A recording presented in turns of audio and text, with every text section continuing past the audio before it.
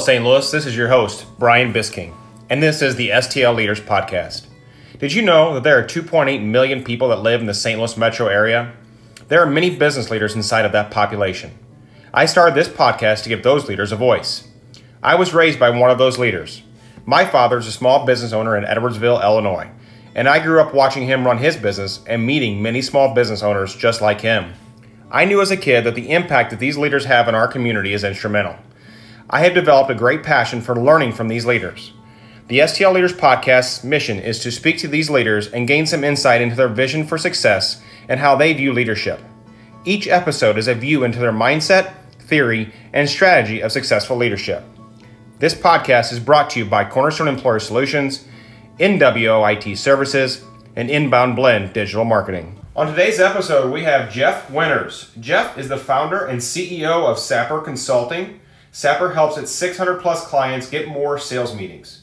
From his kitchen table, Jeff has led Sapper to be the 170th fastest growing private company in the United States, and he employs over 125 people. Jeff is also an expert on sales and sales engagement. He's been named one of the top 20 speakers you shouldn't miss the opportunity to see by Forbes. It's my honor to welcome Jeff Winters to the show. Jeff, thanks for joining us, bud. Ryan, thanks for having me. Absolutely. Looking forward to it. Absolutely. I've known you for a little while now, and really love what you do with your company, and just the insights you have. And so when I was compiling a list of guests that I wanted to have on here on this show, you were obviously on that list, and so I appreciate you taking some time today to be on the show. Well, I appreciate it. Looking forward to it. Ready to chat. Absolutely. So for the listeners that may or may not be familiar with you, why don't you give us a high-level overview of really your role at Sapper and kind of the mission of your organization? Yeah, so I started the business about 7 years ago, and I'm the CEO, and really what we do at the company is we help our clients get sales meetings. We do one thing three ways. So we help them get sales meetings. That's the one thing. And in terms of how we do it, number one, we do it for them. So you can come to us and say, hey, we need some sales meetings, and we want your people and your infrastructure and your technology to do it. We put sales meetings on your calendar. The second way is we do it with you. So you've got the infrastructure and the people. You just want the know-how and the best practice, and so we help you do it. Sort of a consulting style arrangement. And last, we're really excited about is to do it yourself.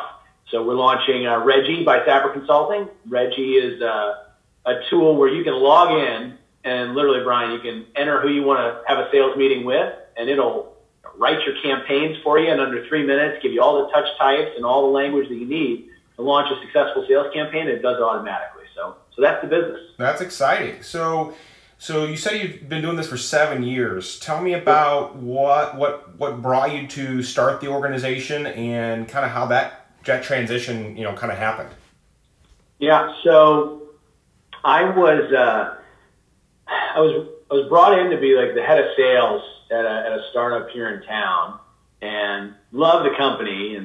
But when I got there, it was my job to get meetings with and sell this software to chief human resources officers at pretty much exclusively Fortune 500 companies, right? So CEO said, look, the software hasn't exactly been sold to anybody, but it's great, it's amazing. I took a look at it, it was awesome. He said, go ahead and sell this to chief human resources officers at Netflix and Google. Go. And so this is day two.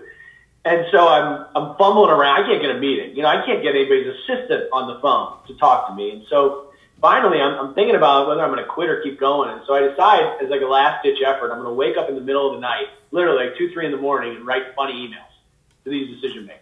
This was 8 or 9 years ago, pre-automation code. And so I do it, and I get 170 meetings in 1 year. It's crazy. So I'm flying around to all these, literally Morgan Stanley and JP Morgan and AT&T, and you name it. And I'm going to these meetings, and they're going, Jeff, we're really excited to see the software. But one quick question before we start, how in the world did you get this meeting? So impressive. We got your email. We thought it was funny. How'd you get this meeting? And so the conversations got derailed to some extent, and I thought I might have been onto something. So, we sold some software, and it was a great business, but I thought to myself, look, if I could get meetings for myself with these super high-level decision makers, these Fortune 1000, Fortune 500 level companies, I could probably get meetings for anybody with anybody. And I quit. That was the idea. That we were going to help people get meetings just like I was, we're going to solve the problem that I had and that I had created to solve for. So that's how the business was born. That's a pretty awesome story. I think, I obviously myself being in sales for, my whole career, setting the meeting is the hardest part, at least in my eyes it is. Once I'm in the door, I can build a relationship pretty quickly with somebody and find out whether they're a good fit for my product or my solution. But getting that meeting is definitely the hardest part. So, kudos to you for starting your business and taking it to where it's at today. I mean, I don't think anybody would argue the fact that it's definitely a successful business and one of the staple businesses we have here in our St. Louis community. So kudos to you. Hats off to you on that. Let me ask you this. When you think of your leadership style, what would you say is your leadership style, and how do you lead as the CEO of Sapper Consulting? Yeah, and this will funnel right into the question, but you give me a lot of credit in the couple sentences you said before. Like, this is all about our team. We've got an incredible team, and fortunate to be a part of it, and that really launches into what I would consider my leadership style. And first, Brian, let me say this is aspirational. Like, this is who I hope to be, and hopefully somewhat of who I am. But I would say it breaks into two buckets. The first is servant leadership. So the idea that I'm going to support the people that work for me by one, providing a clear vision, and so I can stay out of their way. Two, removing obstacles. If they've got problems, what can I do? What sort of resources can I add to help them remove obstacles that are impeding them from achieving their goals? And then last, I think this is super, super important, is providing ample opportunities for self-development. So if I'm doing those things and I'm waking up every morning saying, how can I serve my team? How can I remove obstacles from my team? That's what I'm aspiring to be as a leader. And then I layer on top of that this idea of, I don't know if this is leadership style, philosophy, or what have you, of creating this idea of meritocracy, a place where everyone's radically open with their ideas, where disagreement flows freely, but also is respectful and kind, and everybody knows come from the right place, and where we're truly going to surface the best ideas and where the best idea wins. So I'd say it's a combination of servant leadership overlaid with this philosophy of creating an idea of meritocracy. Well, it sounds like to me you really, you hit it a couple times in that statement there, is obviously your team is vital to the success of your organization. And so you try to empower that team, give them the resources, the tools that they need to succeed, and then, make sure you have the right people on the bus type of a situation, and then it goes from there, right? And so, let's stay on that topic for just a little bit. Obviously, I feel like you believe that your people are your biggest asset. Would you agree with that? Oh, without question. So when you think about it as you have 125 plus employees right now, how from a leadership standpoint do you get every employee to feel like they're an important piece of that puzzle? How do you motivate them? Yeah, so a couple of thoughts there. First, I don't think of the company as a group of employees that work for me. Like, this is a we thing. Like, everybody is an owner in the business, and I'm always correcting people if they ever slip and say, you are going to do X or you've achieved Y. No, we have achieved. We are making the decision. Everybody at the company should feel like they own the company because we're all in it together. So that's number one. Is it's not about me, it's about we, and I'll correct people if they say differently. In terms of motivation, I really like the Daniel Pink framework of autonomy, mastery, and purpose.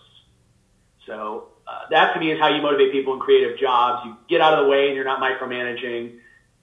From a mastery perspective, they're getting better every day at what they're doing, making progress. And then last is purpose. So purpose to me is capital P purpose and lowercase p purpose. Capital P purpose is the grand idea that's motivating people. At Sapper, from a purpose standpoint, we help get meetings for our clients, and then our clients take those meetings and often will close deals. Right. Which is amazing. So we're creating this economic impact. They're hiring new people. They're potentially, in times like this, not laying people off as a result of closing deals. Like, that's a big purpose for us, and that's what we talk about and celebrate. But the other purpose is often overlooked, I think, and it's the lowercase p purpose. It's the why behind my workflow. It's the why behind change. It's the why behind vacation policy. It's all the little whys behind all the things that go on in the business. And so that's the little framework for motivation. I'll tell you a quick story. Like, the key here is that people are not motivated a third by autonomy, a third by mastery, a third by purpose. Like every individual is different within those buckets. Yeah. And so you got to motivate different people differently. And I'll give you a quick story about my own sort of journey into leadership and how this manifested for me. So when I was, my first foray into leadership, I guess, I was about 10 years ago.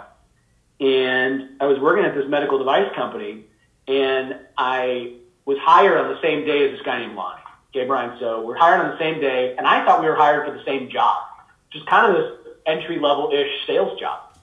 And we're making cold calls on day one back-to-back, and I went first, and I made a call and got nowhere. And he turns to me and goes, "That was smooth." And I thought he was being genuine, and I later came to find out that he was not. He was poking fun of me. And so then I listened to his call, and it was unbelievable. It was like Hall of Fame level. And so at that point, and after a few questions, I realized this guy was hired for a job that was like 7 levels above me. and so I just pestered him with questions, like forever. Years I pestered this guy with questions to get better. And so when he ultimately got into a people management role, he took me with him. He gave me a chance. And that was my foray into leadership. And, I was all about mastery at that time. Yeah. All about mastery, like mastery of the call. And he, through his motivation of me, tapped into that. Like he knew that's what I wanted. That's what motivated me. So every day it was doing these role plays and showing me how I could get better and giving me measuring sticks of other leaders in his life and salespeople in his life that were great. And so, I guess the point is that with autonomy, mastery, and purpose, it's a great framework, but everybody needs them in different proportions. You got to figure out on an individual basis what works for who. Absolutely. Well, and I think, another point out of that segment right there is, ask questions, be a student of leadership. You can't just wake up one day and be a leader. You can't just wake up one day and be a CEO of an organization. You got to be a student of the game, and you got to continue to educate yourself on whether it is, what your why is, or what leadership looks like for you, or what your vision is for success. And you got to be a student of that. And I think, a good point out of that segment from you is, you ask a lot of questions, right? You continue to educate yourself on how to get better at your job and your role. And I think we all as individuals need to continue to, educate ourselves on how to be better at whatever position we have, whether we're in a leadership position today or we're aspiring to get into a leadership position. You got to continue to educate yourself and make yourself better at whatever position you're sitting in today. So, I think that's very important. It brings me to, a question that I always actually really enjoy asking this is, when you think of a mistake that leaders can make, what do you view as the biggest mistake leaders can make when inside of an organization? So I'll give you 2. Mistake number 1 is not creating a true culture of candor. Or maybe said differently, thinking you have a culture of candor and you really don't. So if you are not creating a culture where constructive feedback can flow freely up the organization without fear of penalty or blowback, to me, if you're not creating that culture of candor, you're making a big mistake. Yeah. Because you're not going to get better as a team. You're not going to get better as an individual. You're going to have unrest amongst people fester. You're not going to get best ideas. So that's number 1. And then number 2 is not hiring individuals that are better and smarter than you. And I've listened to a bunch of your podcasts, Brian, by the way, I think they're great. And almost everybody says this. Like, you got to hire people that are smarter than you, that are better than you. You know what people don't say? That's hard. Like, yeah, it's hard. Like that, because you don't know how to lead these people. Like, I hired a guy named Matt Millen, and this was recent. And when I was hiring him, I was talking to one of my friends. I was all excited. And my friend goes, hey, do you feel intimidated at all knowing that of Matt Millen's last 4 bosses, one of them's name was Manny Medina, who's the CEO of a multi-billion-dollar valuation startup, who's got over 100% Glassdoor ratings, this amazing leader. And then before that, his boss was Tony Robbins, widely believed to be one of the greatest leaders in human history. He said, yep. My buddy goes, did you feel intimidated or anything about that? I was like, not until you said it. But now I do. Now what am I going to teach this guy? And it all comes back to servant leadership. I'm not going to teach. This guy's forgotten more about leadership than I'll ever remember. Right. But my job not to teach him how to be a leader. And I think about the recent adds to our team, him, and got a CTO, who's literally just a genius and a PhD, and we've got a recent ad of a CFO who's just unbelievable with numbers and ran a valuation practice and an audit practice. I mean, these are people, Brian, who are a million miles smarter in their domains and probably in general than I'll ever be. And I couldn't teach them anything about their domains. But you know what I can do? I can be humble. I can stay a student. I can get obstacles out of their way, and I can give them opportunities to self-develop. So those are two mistakes: is not having a culture of candor, and also not hiring great talent that's better and smarter than you. No, I think you're that is awesome that you recognize that. I think it's awesome as a leader to surround yourself with people who are experts in their field and put those people on your team. That's only going to make your organization and you as a leader better. And I think culture, from a culture standpoint, I 100% agree with you. I think culture can make or break an organization. If you have employees who don't know the purpose, as you mentioned, the capital P to the lower P, if you don't have employees who know the purpose and have employees who believe in the organization and like to come to work every day, it's really hard to motivate those employees and to drive the profit and loss statement, right? It can be a challenge. And I think culture is vital to every organization, small or big. And I think as organizations get bigger, it's very hard to keep your pulse on that culture. It's very hard to take that culture and keep it the same as it was, when you had 10 or 15 employees. And it's okay to transform the culture, but it's also important to make sure you realize who you are and what the mission of the organization is. And I think those are great points coming from you. And so, one thing I think back to, as I hear you speak is, where you really started your career. What is one thing you wish you would have known when you started your career? I think as I reflect back, it's like, to me, it's about risk. Yeah. And it's that most risks aren't very risky in hindsight. They're only risky in the moment. Yeah. So the example is, I often get asked the question, around starting a business, or should I start a business? And when you started the business, how did you think about the risk? And I didn't really, honestly. It just didn't. The risk part of it never entered my equation. And when I break down with these people, they go, "It's a big risk for me." I go, "Is it really? Like, what happens? Like, what's the risk here?" Right. When you get into the true risk, you start to realize that most of the risk is reputational for people, and it's tied up in their ego. Certainly, there's others where that's not the case, and it's financial, and that's a whole different story. But often when I'm talking to people, it comes down to ego. Yeah. Like, financially, they'll be fine. Family will be fine.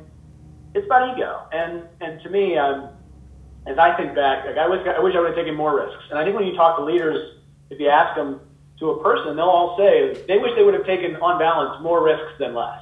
Yeah. And those are people who have taken risks. Sure. And so I wish somebody would have told me that sooner. Yeah. Well, I think it's valuable for all the listeners that are listening to that to realize that you got to look at the risk and reward. But I'm a firm believer that the risk usually is always usually worth it. And if you put your mind to anything, I think it's very important. If you take that risk and you put your mind to it, failure is not really an option. You don't let failure sneak into your head. And I think a mindset is a big piece of that. Let me ask you this: when you continue to be a student of leadership, are there any books that you've read or podcasts you've listened to, or leaders that you have followed who have inspired you that have been beneficial for you as you've grown Sapper Consulting? Yep. So I think it's a really important question. So I think one of my principles of leadership that to me is so important and that I try to drive through the organization is the principle of being a competitive learner.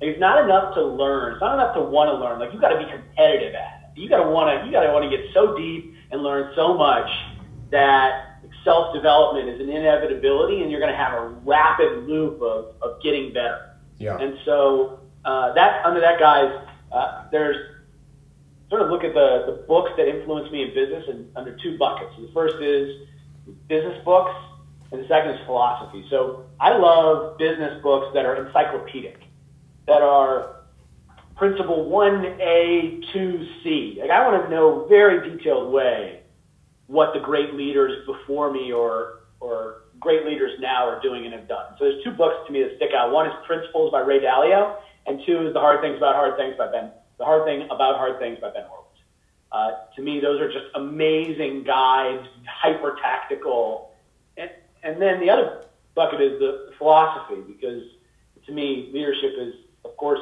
knowing what to do, and then also having like the right mindset in terms of how you're going to do it, how you deal with emotional issues that come up, how you deal with other issues that come up. And I love the Ryan Holiday books around Stoicism. To me, I think they're very centering to me. I've just recently read them, and I've really found them quite useful. So those are my recommendations. No, I appreciate that. I think the theme of a lot of these podcasts I do is you got to continue to be a student of leadership, and you have to be a student and educate yourself on leadership and in being in a leadership role. And I think the best way to do that is listen to podcasts like this, listen to other various podcasts here in St. Louis from other local leaders here in the community, and then read books on it, right? And I think it's always important that I pull out of my guests some of those books or some of those podcasts that they listen to or that they read, so that we as listeners can benefit from that and educate ourselves on those aspects. I always end this podcast with the same question at the end. I always want to know, for the people who are listening to this show, if you give somebody one piece of advice on leadership, what would it be? Invest in a coach. That would be my piece of advice, is invest in a coach. Speaking of St. Louis leaders, I use a guy in St. Louis named Matt Wyatt, the Chapman Co. Leadership Institute. He's somebody you should talk to for sure. It's spun out of Barry Waymiller, or connected to Barry Waymiller. He's a guy that I use. Investing in a coach could seem like a squishy upfront expense or a squishy expense in general. It's not. It's probably no better investment that I've made than investing in a coach. And when you think about it, the story about Bill Campbell, the sort of like the Silicon Valley legend, and there was a book based on him called $1 Trillion Coach, and you learn in this book that he was the coach to like Jeff Bezos and the entire Google team and Sheryl Sandberg. Like, all of these great leaders that we look up to had coaches, or by and large have had coaches. And so, to me, that's the piece of advice I would give is to get a coach, and I guarantee you'll be thrilled you did. Well, Jeff, I appreciate that piece of advice, and I'm sure our listeners will as well. I know for me, Jeff, I appreciate taking the time today to be on the show. I think it was very valuable for not only myself, but hopefully for our listeners out there. Again, I just give you hats off to you for what you're doing with your organization. I appreciate everything you've done for our community here in St. Louis, and I really do appreciate the time today. So thank you. Brian, thanks a bunch. It was great. Thank you.